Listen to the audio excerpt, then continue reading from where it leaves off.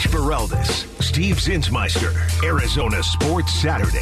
Arizona Sports, the local sports leader. Yeah, and I gave Mitch the day off. I wield that kind of power here on the show. It's really impressive, honestly.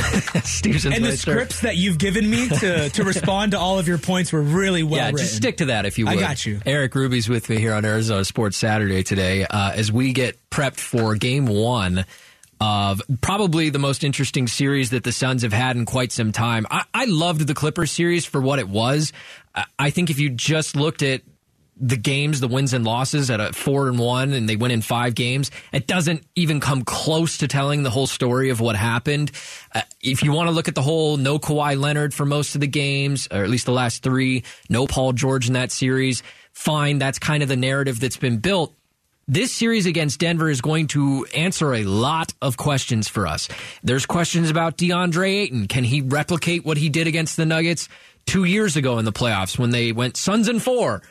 Suns in 4 guy. Whatever happened to that guy? There's questions about Chris Paul and his collapse in last year's playoffs and if he's kind of aging himself out. There's questions about can Devin Booker continue to do what he did against the Clippers, which was legendary. And then there's the ever-present question, are the Suns hitting their stride with Kevin Durant? And that's the big one. Like, to me, all of these other questions, they're not irrelevant because obviously there's so many different factors that play into winning a playoff series and even going deep on a run.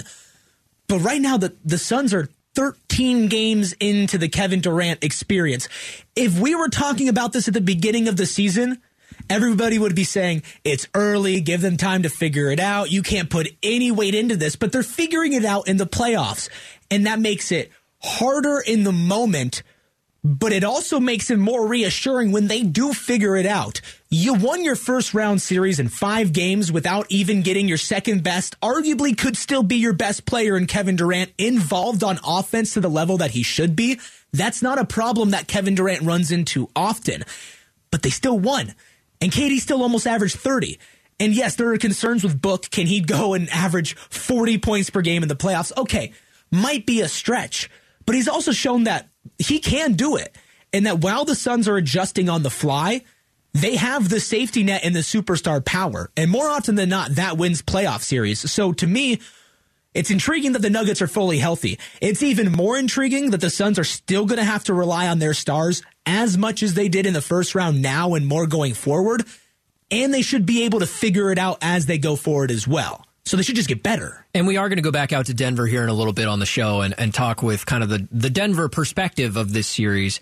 Because I'm interested to know when Denver fans and even the team themselves, when they look at the Suns, is it more about Durant? Is it more about Booker? Who are they more scared of? Because I'm with you. I think it's more of a two-headed dragon as opposed to when I look at the Nuggets, I'm worried about Jokic. I'm just going to be honest about it. I'm worried about Jokic. And you should be. Anybody should be when facing a team like that. He's the league MVP the last 2 years and was pretty darn good this year as well.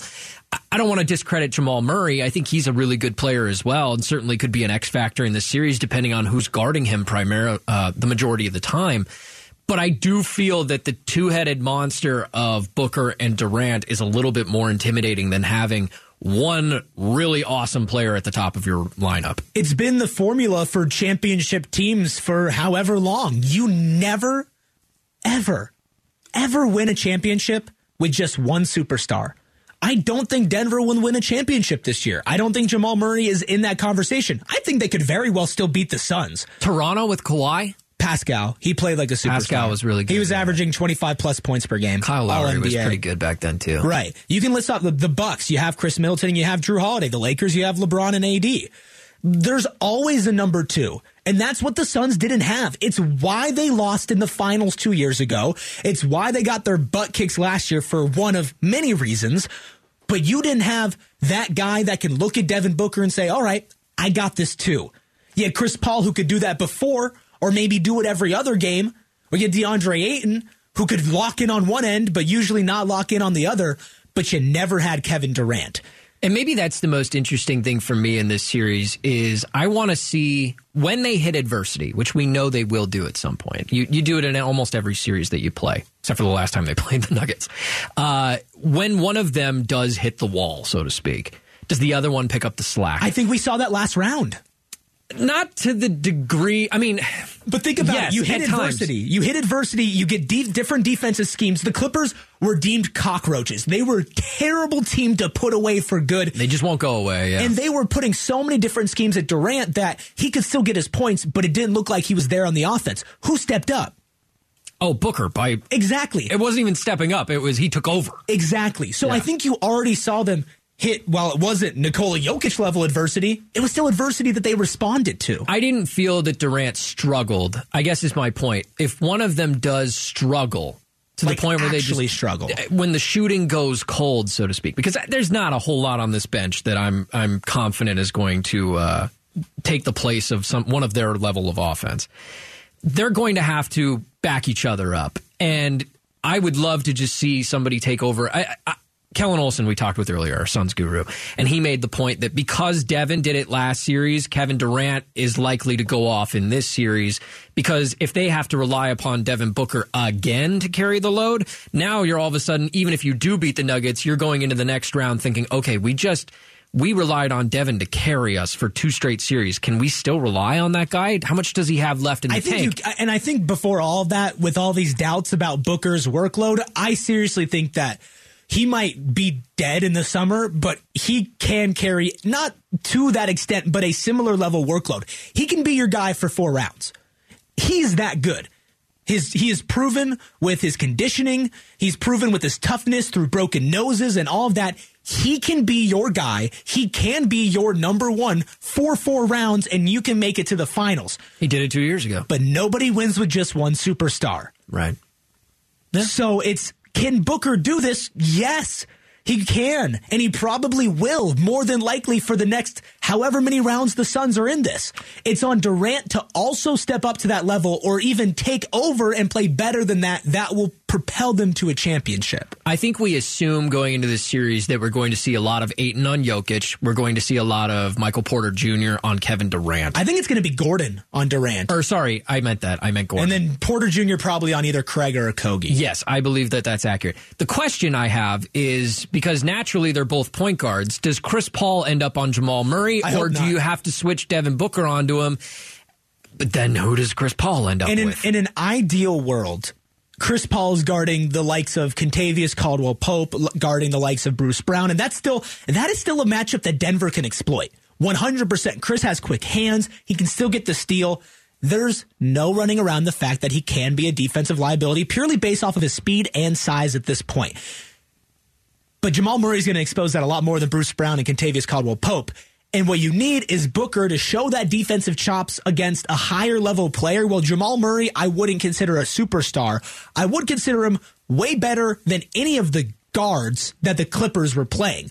Kawhi and Paul George, when healthy, are better, but that's different. So Book's defensive assignment is going to be a lot different this round against a quick, shifty point guard that can go off for 20, 30, 40 points in the playoffs and has been proven to do it as well.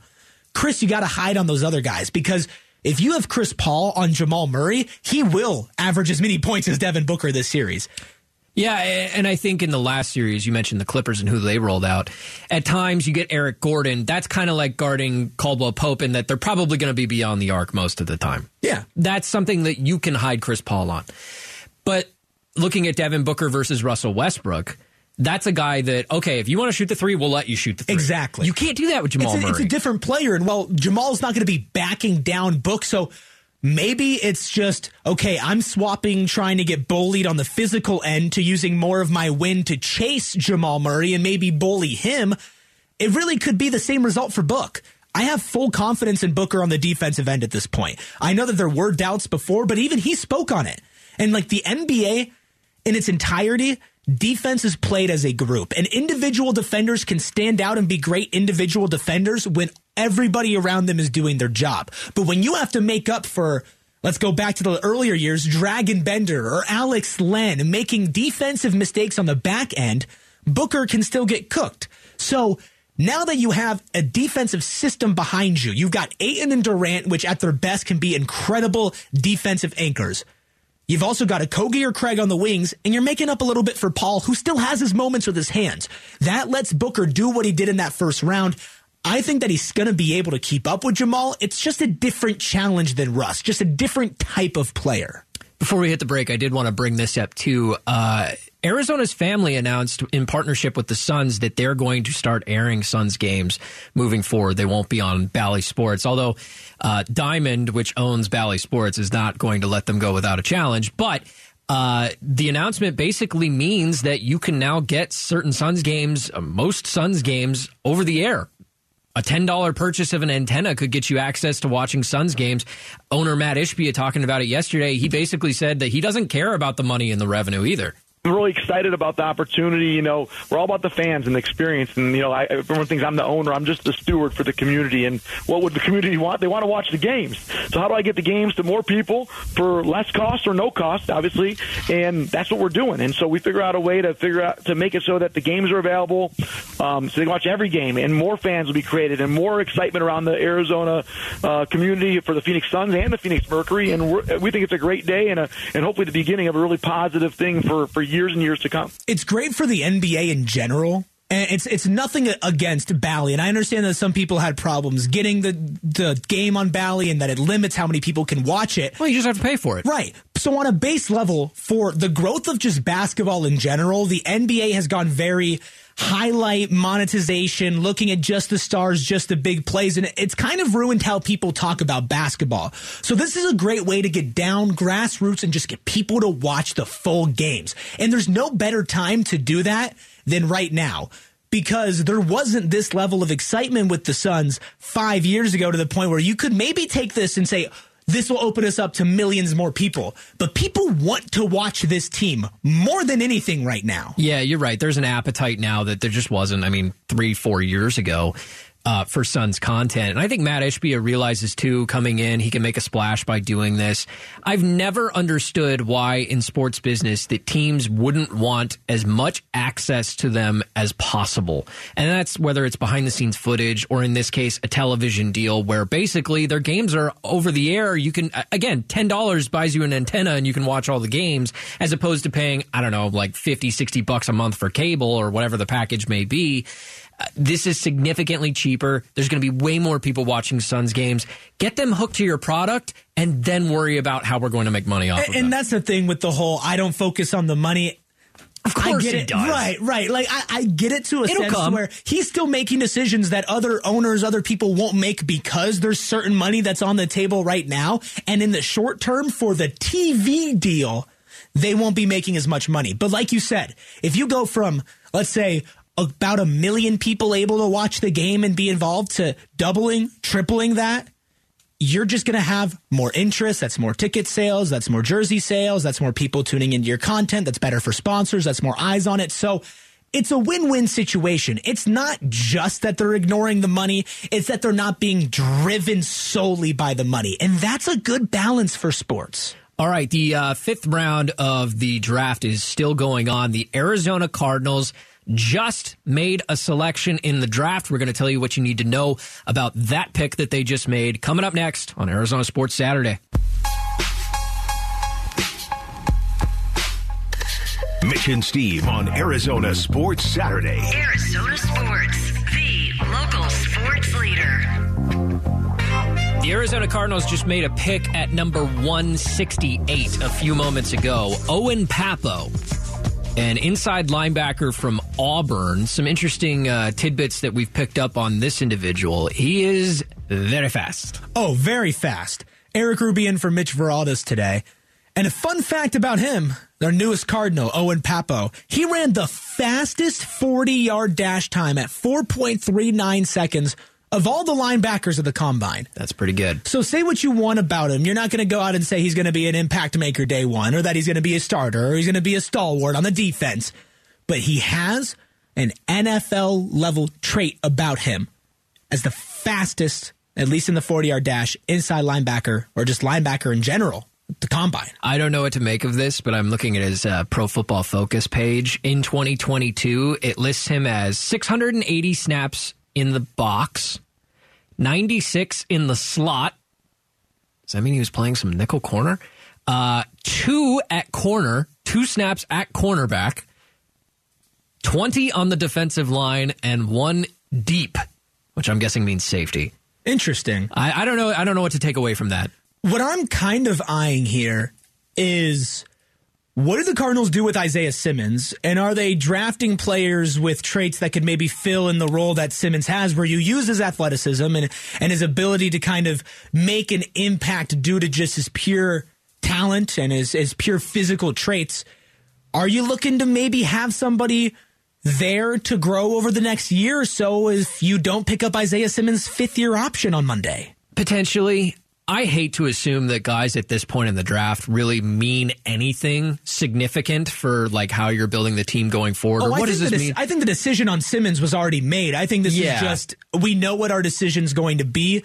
Let's take a young guy and see what happens. It's like we talked about a little over an hour ago. The Cardinals picked a quarterback out of Houston, Clayton Tune. Does that mean that they're looking at the future beyond Kyler Murray, or that Clayton Tune might start while Murray's injured? Not necessarily. We're at the point in the draft where if these guys make the team, that's good. That means that they're impressing. Right.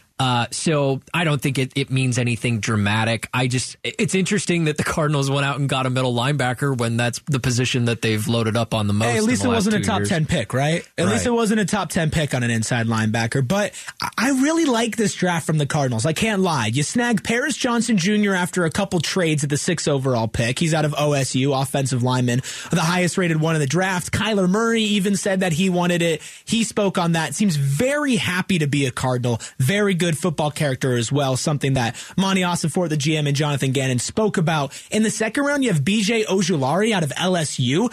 I like this pick. Guy that's going to come off the edge for you. Little bit undersized, could maybe fit a Hassan Reddick type mold, and I know there was a little bit of cringe there from people when I said that. But think about it. You've got Gannon coming over from Philadelphia, where they used Hassan Reddick in a great, great way. You have a slightly undersized edge rusher that's extremely athletic. And if there's one thing I've noticed, he just has a nose for the football, where even if he's not the first player there causing all the pressure, he's the one who's at least helping or by himself making the tackle with reads off of what's happening on the field. He may not start the play, but he's going to finish it. And that's what you need. If there's one thing that I'm kind of noticing about this draft class, aside from the tendency to move down a couple of times and acquire some picks for next year, which I think is a smart way to go about things, there seems to be... I don't want to call it an addiction, but it certainly seems like there's a collection of Power 5 guys here. Yeah. There's not a lot of dipping into smaller school guys. You pick a tackle out of Ohio State. We know that he's faced a lot of good competition in the Big Ten. LSU pass rusher. That's a guy who's facing big boys on offensive lines in the SEC. There are some smaller Power 5 schools. Syracuse cornerback. UCLA isn't the greatest team, but there's a guard there. Houston's quarterback. An Auburn middle linebacker. I mean, there's some guys here who played against really good competition. Yeah, and you would definitely want that. Ojulari as well played with a good defense. And so to see him be able to fit in and make his impact in multiple different ways. He was lining up all over the place. He was coming from the outside, from the inside. He was creating the pressure. He was finishing the tackle. He was spinning off players. He was... When the pocket was collapsing and the quarterback was moving around, he was really good at tracking them. So he fits in great, and he's played with and against great competition. Garrett Williams, he's the cornerback that was drafted in the 3rd round. He was the 18th overall ranked cornerback. He's out of Syracuse. He's recovering from an ACL injury. But the trend that I've noticed with all these players, it's a lot about the brain as well. Everybody that they've picked has basically right off the bat been either labeled a good character guy, smart, or just incredibly instinctive on the field. That's what Garrett Williams was. He might not be the most athletic, and he's a little bit prone to getting beat every once in a while, but he makes up for it because he turns it on. Then you go down a little bit more. Michael Wilson out of Stanford, he's had to deal with a lot of injuries, but great route runner, has made some good catches up at the top. And if you want... You got a little bit on me for saying this, just a little bit. But if I'm going with the Hassan Reddick somewhat comparison, maybe best case scenario for Ojulari, watching Wilson, he made a couple moves and a couple grabs that reminded me of somebody who plays in the style of DeAndre Hopkins. And you went there. He's not DeAndre Hopkins. He will not be DeAndre Hopkins. And if he proves me wrong, that would be fantastic. But... he high points a lot of balls. He uses mostly his hands. He beats receivers, and even when he doesn't, he finds a way to go over top of them. If he catches the ball and he's wide open and all the attention's coming at him, 2 or 3, 4 guys all there, he just finds a way to slip out of it. Little spin move, and you even watched some of the tape with me. Yeah. After I said it, you said, you know what? He does play a little bit like him. It's the spin move for me. The spin move. Most of the rest of it, I mean, receiver is receiver, but it's the spin move for me. I saw several times where when he receives the ball within, I mean, we're talking like curl routes within 10 to 15 yards. Nothing major. Upon catching the ball, he likes to spin. It's one of his favorite things. He looks like Dwight Freeney out there putting on the spin move. And you know what? That's something that DeAndre Hopkins, I would say, has perfected. And it's part of the reason that when DeAndre Hopkins catches the ball, you can be sure that he's probably going to get at least 3 yards after that because he's going to spin out of a tackle. That is one thing that I observed from Michael Wilson that I really enjoyed. John Gaines, he was the next pick out of UCLA, sticking with the Pac-12, which, yes, is Power 5. He is, again, praised for his football mind, his versatility. He started at 4 positions, mostly stayed at right guard, though. So you're probably going to have him stick around there, maybe a little bit of center. But he's also not the greatest prospect. His footwork needs a little bit of work. He's not using his hands as much that often, but he can fit in a couple different places for the Cardinals. Again, that's a 4th-round pick, John Gaines, right guard out of UCLA. So, it's something you hit on, that he could play center. Maybe. Because that is the most blatant, obvious hole on the offensive line. Rodney Hudson didn't want to play anymore. He's going to go away. You don't have your starter at center. They also lose Justin Pugh, which means that they'll probably just slide Josh Jones in at left guard. Maybe Paris Johnson Jr. gets a chance at that position. They have a couple of options there. I think center is the most obvious hole that they probably should have at least attempted to fill. Maybe John Gaines they view as a future center. I don't know about that. I don't know what their thinking is there. But we talked yesterday when they were early in the second round. They had that 33rd overall pick. Joey Porter Jr. goes 32. He goes 33. I can't remember what the number was.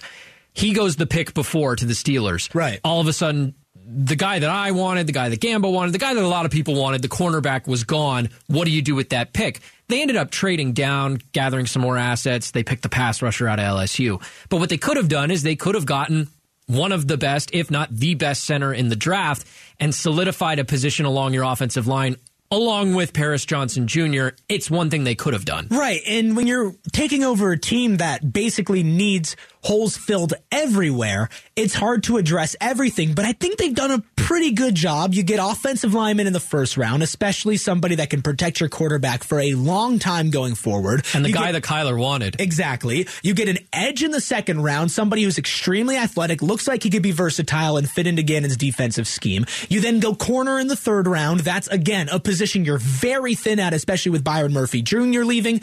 Wide receiver, Michael Wilson out of Stanford. He fell because he's been injured. He was still a really good talent, somebody that could make a roster, could have the type of skills set and the body type to stick around in this league. And again, you don't know what's going to happen with DeAndre Hopkins. And then you're looking at Hollywood Brown and Rondale Moore as your receiver. Then you go offensive line and John Gaines. Then you go quarterback and Clayton Tune, which was interesting, but again, security. And then the most recent pick, Owen Pepo out of Auburn. He is a linebacker, and he's a quick one at that. The Cardinals do have 2 picks remaining. They're both 6th-round picks. Those are at numbers 180 and 213. So 2 picks left. If that does happen before the end of the show, which 180 will probably happen here relatively soon, we'll keep you up to speed on all of that. All right, coming up next, how much are the Denver Nuggets sweating the Suns before this series that starts today? We'll take you back out to Denver. We're going to get their side of the story. That's next on Arizona Sports Saturday. Mitch Morales, Steve Zinsmeister, Arizona Sports Saturday. Arizona Sports, the local sports leader. Steve Zinsmeister with you on Arizona Sports Saturday. Mitch has the day off, so Eric Ruby, nice enough to sit in with me today as we are talking about many things. The draft is still going on. The Cardinals just made a pick a little bit ago, but also in the NBA playoffs, the Phoenix Suns taking on the Denver Nuggets in Game 1. That starts today. And for that preview of that series, we're going to go out to Denver, talk with my good friend Darren McKee, host of The Drive on Denver Sports 104.3 The Fan. D-Mac, what's up, man? How are you? It's good to talk to you guys. Here we go, right? The virtual NBA championship starts tonight. Yeah, it's funny. We were talking about that a little bit earlier. It feels like this series shouldn't be the second round. This should be the Western Conference Finals, if not the finals. Well, our guy, Nikola Jokic, said that after they took care of the Timberwolves. He said that he thinks the Suns are the best team that's out there. And then, unprompted, he went through, like, every single player on the team. It was interesting because they had just beat the Wolves. I asked him, what do you think about the Suns? You know, they're favored to win the championship. And then he listed every single player on the team, talked about how the starters, and then he made mention of there's not a lot of depth. And he wasn't doing it in a mean sort of way. It was more just factual because he was spending like a minute straight going through everybody and then just stating the obvious. There's not a lot with the Suns beneath the surface. But I don't know if that matters or not that much in the playoffs anyways. Do you think that that's something that would swing the series maybe a couple of games, just getting that bench production out of both Browns coming off and the Suns not seeing that on their side? Yeah, well, I mean, you know, the bench has some sort of impact, right? I mean, you know, and I've called the Nuggets' second unit, I call the Crayola Box crew. Crayola Box crew, because we got Christian Brown, Jeff Green, and Bruce Brown. So we got Brown, Green, and Brown. And really, that's all the Nuggets did off the bench. They sprinkled in a little DeAndre Jordan. Very, very, very little. But basically, the Nuggets just had three guys coming off the bench, and they more or less dominated the Wolves. Now, the way Michael Malone handles it is he just takes starters and he mixes and matches. So you always, for the Nuggets, have a couple of starters on the floor kind of no matter what. And Bruce Brown and Kentavious Caldwell-Pope, they kind of float back and forth whether they're going to finish the game or not. Bruce Brown's a virtual starter for the Nuggets. But do you guys roll that deep? I mean, do you feel confident that the Suns have that sort of depth? No, I mean, we know what the Suns are at this point. I mean, you have to worry about Kevin Durant. You have to worry about Devin Booker. On some level, you have to worry about Chris Paul's mid-range shooting, and then DeAndre Ayton's going to get a handful of touches. Anything beyond that is kind of cake for the Suns, in my opinion. Well, I do think that there's maybe a little bit too far of a line to say they could get no production. They have a couple pieces. Cam Payne barely even got his feet wet last series. You saw what he can do if he's on bringing a different change of pace. Bringing a Kogi off the bench, he's an absolute dog. He's got that mentality with him. And you could get some shooting out of somebody like Damian Lee. That's when you start to really stretch it. But as we see year after year, it comes down to having stars is what gets you far in the playoffs. Is there any worry in Denver about the second star, or do you feel like Jamal Murray has filled that role nicely? Oh, it's definitely Jamal Murray. With Michael Porter Jr. having the ability to sort of be that guy on any given night. You're never quite sure what you're going to get. And Michael Porter Jr. has sometimes struggled, but I'm telling you, when MPJ is on, it's bad news because at 6'10", he's just like KD. Same sort of issues from the outside. Like if KD's on, who's really going to stop him from shooting? And the same is absolutely true of Michael Porter Jr. We're just going to give KD and Booker 60 points. You got it. Take 60 points. All right, cool. Now what for the Suns? I think that's how the Nuggets are looking at it. That's the difference with the Nuggets team and the Suns team right now. The Nuggets can come at you from a wide variety of angles. And Nikola Jokic will just take what's given to him. He'll never force anything. But if you let him take 40 points, he'll give it to you. But, guys, I've seen games where Nikola Jokic has shot as little as 6 times in a game and still got a triple-double. It is that sort of flexibility that the Nuggets have that the Suns don't. It doesn't mean the Suns can't beat the Nuggets like that.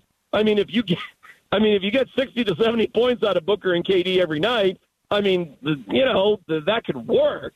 It's just that the Nuggets can attack you in different ways to succeed more so than the Suns. That's it. So it's not that the Nuggets are necessarily better, but they can attack you in a bigger variety of ways. Talking with Darren McKee from The Drive on Denver Sports 104.3 The Fan before Game 1 today. Let's talk a little bit about Jokic for a second. Obviously, The number one player on the team.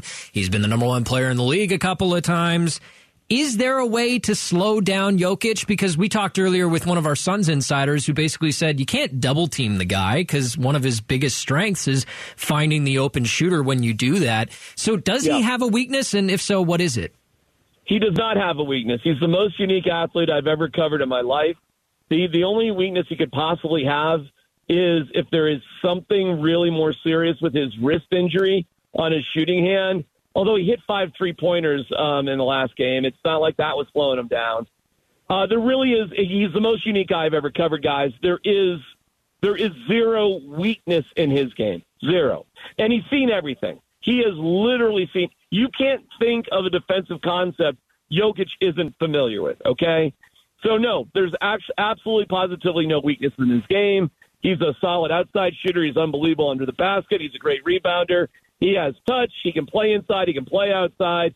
He can see the game better than everybody on the court. And he runs a lot better than people give him credit for. He is a point center. He handles the ball up the court the vast majority of the time with the Nuggets and then gets the ball to Jamal Murray in general, and he leads the fast break. He is the best basketball player I've ever covered, and he has zero weaknesses in his game. And that's a wild thing to say. Is there any concern on defense, or do you feel just as solid about him on that end as well? He is a way underrated defensive player. The only thing you got to watch out for in the NBA, guys, is getting into foul trouble. So, there's these highlight videos of blow-by layups against Jokic. That's all garbage. That's YouTube garbage. That's somebody who just doesn't understand the pace of NBA regular season games. Jokic is a very steady defender, very smart defender, and has made huge defensive plays throughout his career. He's gotten into a little bit more foul trouble, if you notice it, here in the playoffs, because, all right, that's when you got to sort of step up and play a little tougher brand of defense. But that's not the real issue. The real issue the Suns are going to have to contend with is Aaron Gordon on the inside and the defense that Aaron Gordon is going to play, not Nikola Jokic. Talking with Darren McKee from our sister station in Denver. He'll be heading out to Game 1 tonight. You had mentioned to me that Kevin Durant has an interesting connection with one of the players on the Nuggets. Can you fill us in on that story? Yeah, it's a really fascinating story. His name is Peyton Watson. He played in the G League for the vast majority of the year, although he got some light late in the season. 6'8", 7-foot wingspan, tall, lanky defender who only played 1 year at UCLA. And Durant started to get to know Peyton Watson when Watson was in high school. And because he went to UCLA and a lot of the guys work out in Los Angeles in the offseason, he really got to know him. They are very close, very, very close, like in a mentor-mentee friendship sort of relationship.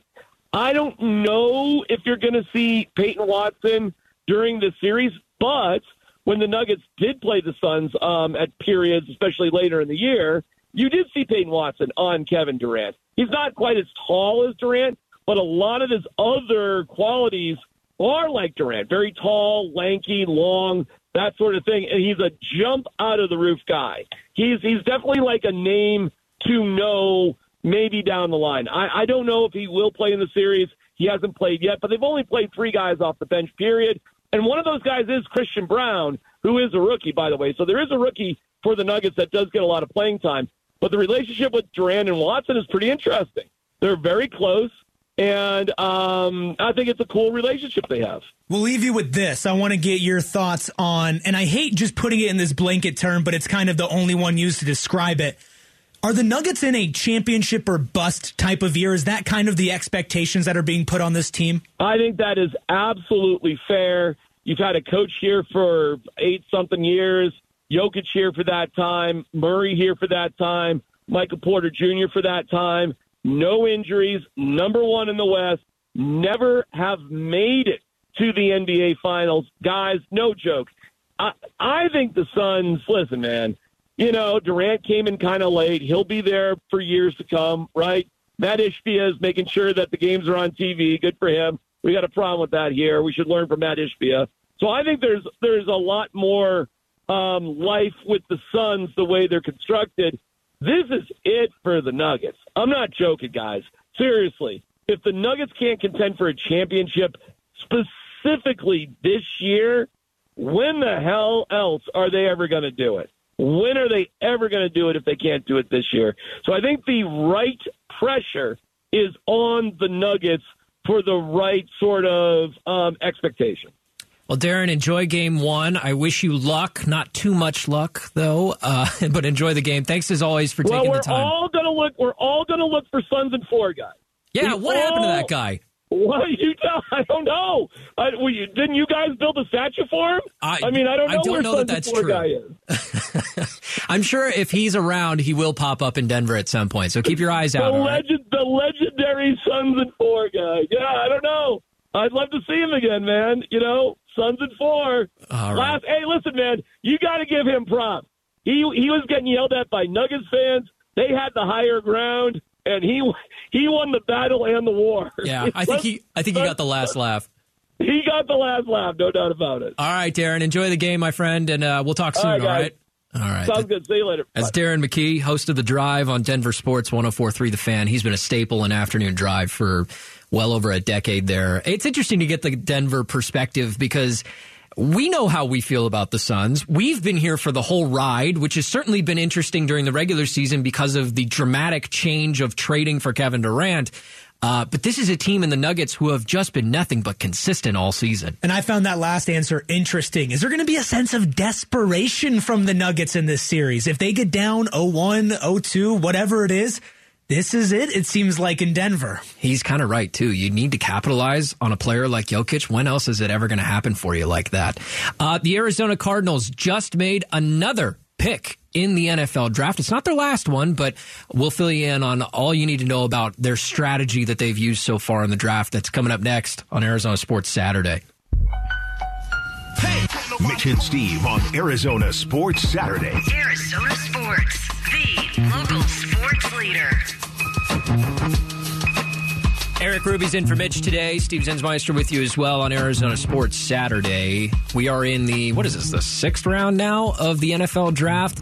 The Arizona Cardinals just made a pick at 180. I have no idea the pronunciation on this. I was looking up game broadcasts. Kytrell Clark is my best guess, cornerback out of Louisville.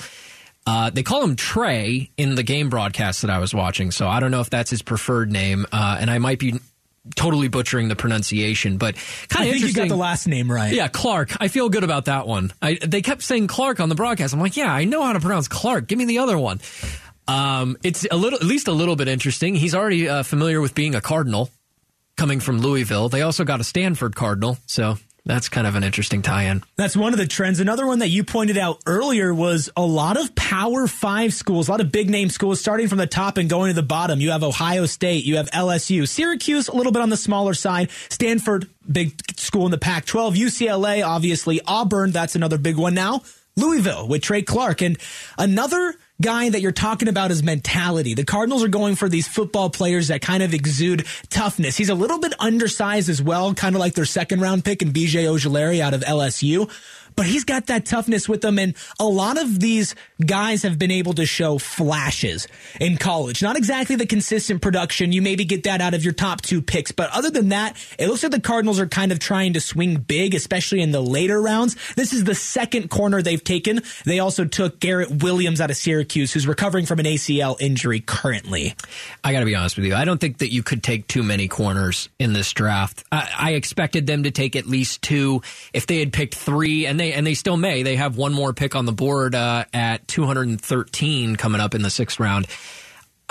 This makes all the sense in the world to swing for a second corner. The only corner of note on the roster right now is Marco Wilson, who I thought was more than serviceable, pretty good at times. Sure, he's got flaws. I don't think he was a top 2 corner on the team by any means, but when that's all you've got on the roster, they just have to fill spots. And so I completely understand that this might be a guy, Clark, who might work his way into the rotation sooner rather than later if he impresses. And I've loved this draft for Monty Ossenfort. I'm going to be honest, it was a little bit of a rough start, having the compensation picks with the Eagles and kind of getting that feeling of like, oh man. Can we talk about that just for just a second? Sure, let's talk about it. Because I haven't had the chance to actually talk about this with another human being. How does this happen? How has it happened that you tampered while hiring a coach? You waited until after the Super Bowl. Jonathan Gannon was a part of a Super Bowl team. If you're going to wait that long, how could you possibly tamper? It's a little I know bit you're of a new head-scratcher. GM. I realize Michael Bidwell's been at this for a while. He's made other coaching hires before. How does this happen? Well, it's funny because they were also one of the last teams to fill their head coaching spot. So exactly who are they tampering with? But I'll let Monty Ossenfort, he spoke a couple days ago on it. He took accountability. So here's what I'd say, guys. I made a mistake. No kidding. I own that. It's a situation that we were able to resolve. I've apologized to Michael Bidwell. I've apologized to our staff, and I think the deal that we worked out, it is what it is, and we're just moving on from it, and that's really don't have a lot more to say on it. All right, look, he messed up. He obviously made a phone call when he wasn't supposed to make a phone call. Yeah, fine. Rookie mistake. Can we chalk it up as that? I guess. But let's also, can we look past that for a second? As much as I would love to focus on the negative, because I was in the moment. Trust me, I like the negative. I was, and I wasn't the biggest fan of the trade back. But here's the Cardinals draft picks just for next year. This is what Monty has accumulated through trading back a couple times and still having some decent players. The future. Next year, they have their own first-round pick. That could be a top 5 pick. You have the Texans' first-round pick. Some people believe they're going to be really bad. I think they'll probably be more in the 10-ish range. It's hard to know when you take a quarterback that will likely start right away. Right, and because if he's Will great, too. Now you're all of a sudden a much better team. Exactly. If he plays like a rookie, that could be a good thing for the Cardinals. You got a new head coach as well in there, and D'Amico Ryans, who's going to try to get things going. But you've got their first-round pick. Then you've got your own second-round pick, your own third-round pick. You have the Texans' third-round pick. You have the Titans' third-round pick, your own fourth-round pick, a projected compensatory pick in the fourth round, 2 fifth-round picks, and a seventh-round pick. That's just all for next draft. That's multiple firsts. That's a second. That's 3 third-round picks, which are still high value. You could have gotten a ton of great players if you had multiple picks in the third round this year. Yeah, I mean, they got 2 third-round picks that they executed on this season, getting Garrett Williams, corner out of Syracuse, Michael Wilson out of Stanford, the wide receiver.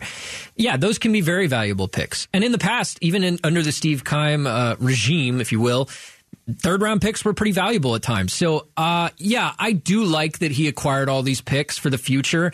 I do wonder if they'll still get punished for the burner phone situation. Right, which you have to be prepared for that. And you have to also look at the situation that Ossenfort inherited. It wasn't a great one. No. It was not something that was set up for long-term success. And while, yes, this draft, it's going to take years to really know if these players are going to hit. And for the next draft, it'll take even longer. But here's the thing. They're doing it, in essence, in the Patriot way. They're trading back. They're getting a variety of picks. And you've got to trust their scouting. There's a chance that a couple of these names, Trey Clark, Owen Pappo, John Gaines, Michael Wilson, Garrett Williams, these could be players that are impact makers on the Cardinals for a couple years to come. That's really not out of the question. Every single year, you see late-round players step up and make an impact, and you see first-round picks become busts. So, giving yourself more shots and trusting somebody who's been in the scouting department for over a decade, I like it. I'm not going to say it's the best draft ever. I'm not going to say Monty Ossenfort for GM of the year, but compared to where I was feeling after the last couple of drafts, I'm in a way better place, way more confident. Yeah, I mean, the biggest head scratcher that I remember from last year's draft is taking a tight end at 55. Yeah, that was tough. When it was your second pick because you traded your first round pick for Marquise Hollywood Brown, which I was okay with. I was a fan of at the time. Still okay with the player. I don't think it was a huge loss. But when your only other high pick was 55 and you spend it on a tight end, I'm not a fan of drafting tight ends, period. I realize that they carry a value to a football team. I just don't think it's significant enough to take a guy 55. But listen, what you just listed off is great. They're going to get an extra first. They're going to get an extra third or a couple extra thirds. They've got a handful of picks for next year. I think that's important and it's valuable. It doesn't account for what they may or may not get for DeAndre Hopkins or Budda Baker if they decide to trade those guys. It's just the start. And that's the thing is you have yourself in a position to where you have a plethora of draft picks in your war chest to where if you need to attach one with somebody to get some actual value back, you can if you need it currently. I love it. I'm a fan of it. We'll see how it plays out. I think they're doing good. I think it's cool. I like the strategy. I love Paris Johnson Jr. I'm an Ohio State fan myself, so I definitely have no issue with that pick. They definitely appear to be going big school Power 5 guys, which I think is good because they played against tougher competition. I think I'm with you. I'm pretty good with this. They addressed every position of need early and then took some flyers in the later rounds. A quarterback out of Houston, I didn't see that coming. A middle linebacker out of Auburn, not a position of need, I didn't think. I think I could dig this draft. They still have one pick, by the way. That's coming up here in a little bit. All right, Erik, thanks for hanging out today and filling in for Mitch. Thanks for giving me the scripts, man. All of your points were great. Hey, you stuck to it. Very easy to read. You stuck to it, man. For our producer behind the glass, Trevor Henry, for my good friend Eric Ruby. I'm Steve Zinsmeister. You're going to want to stick around. Game 1 of round 2, the Suns and the Nuggets, coming up a little bit later. This is Arizona Sports Saturday.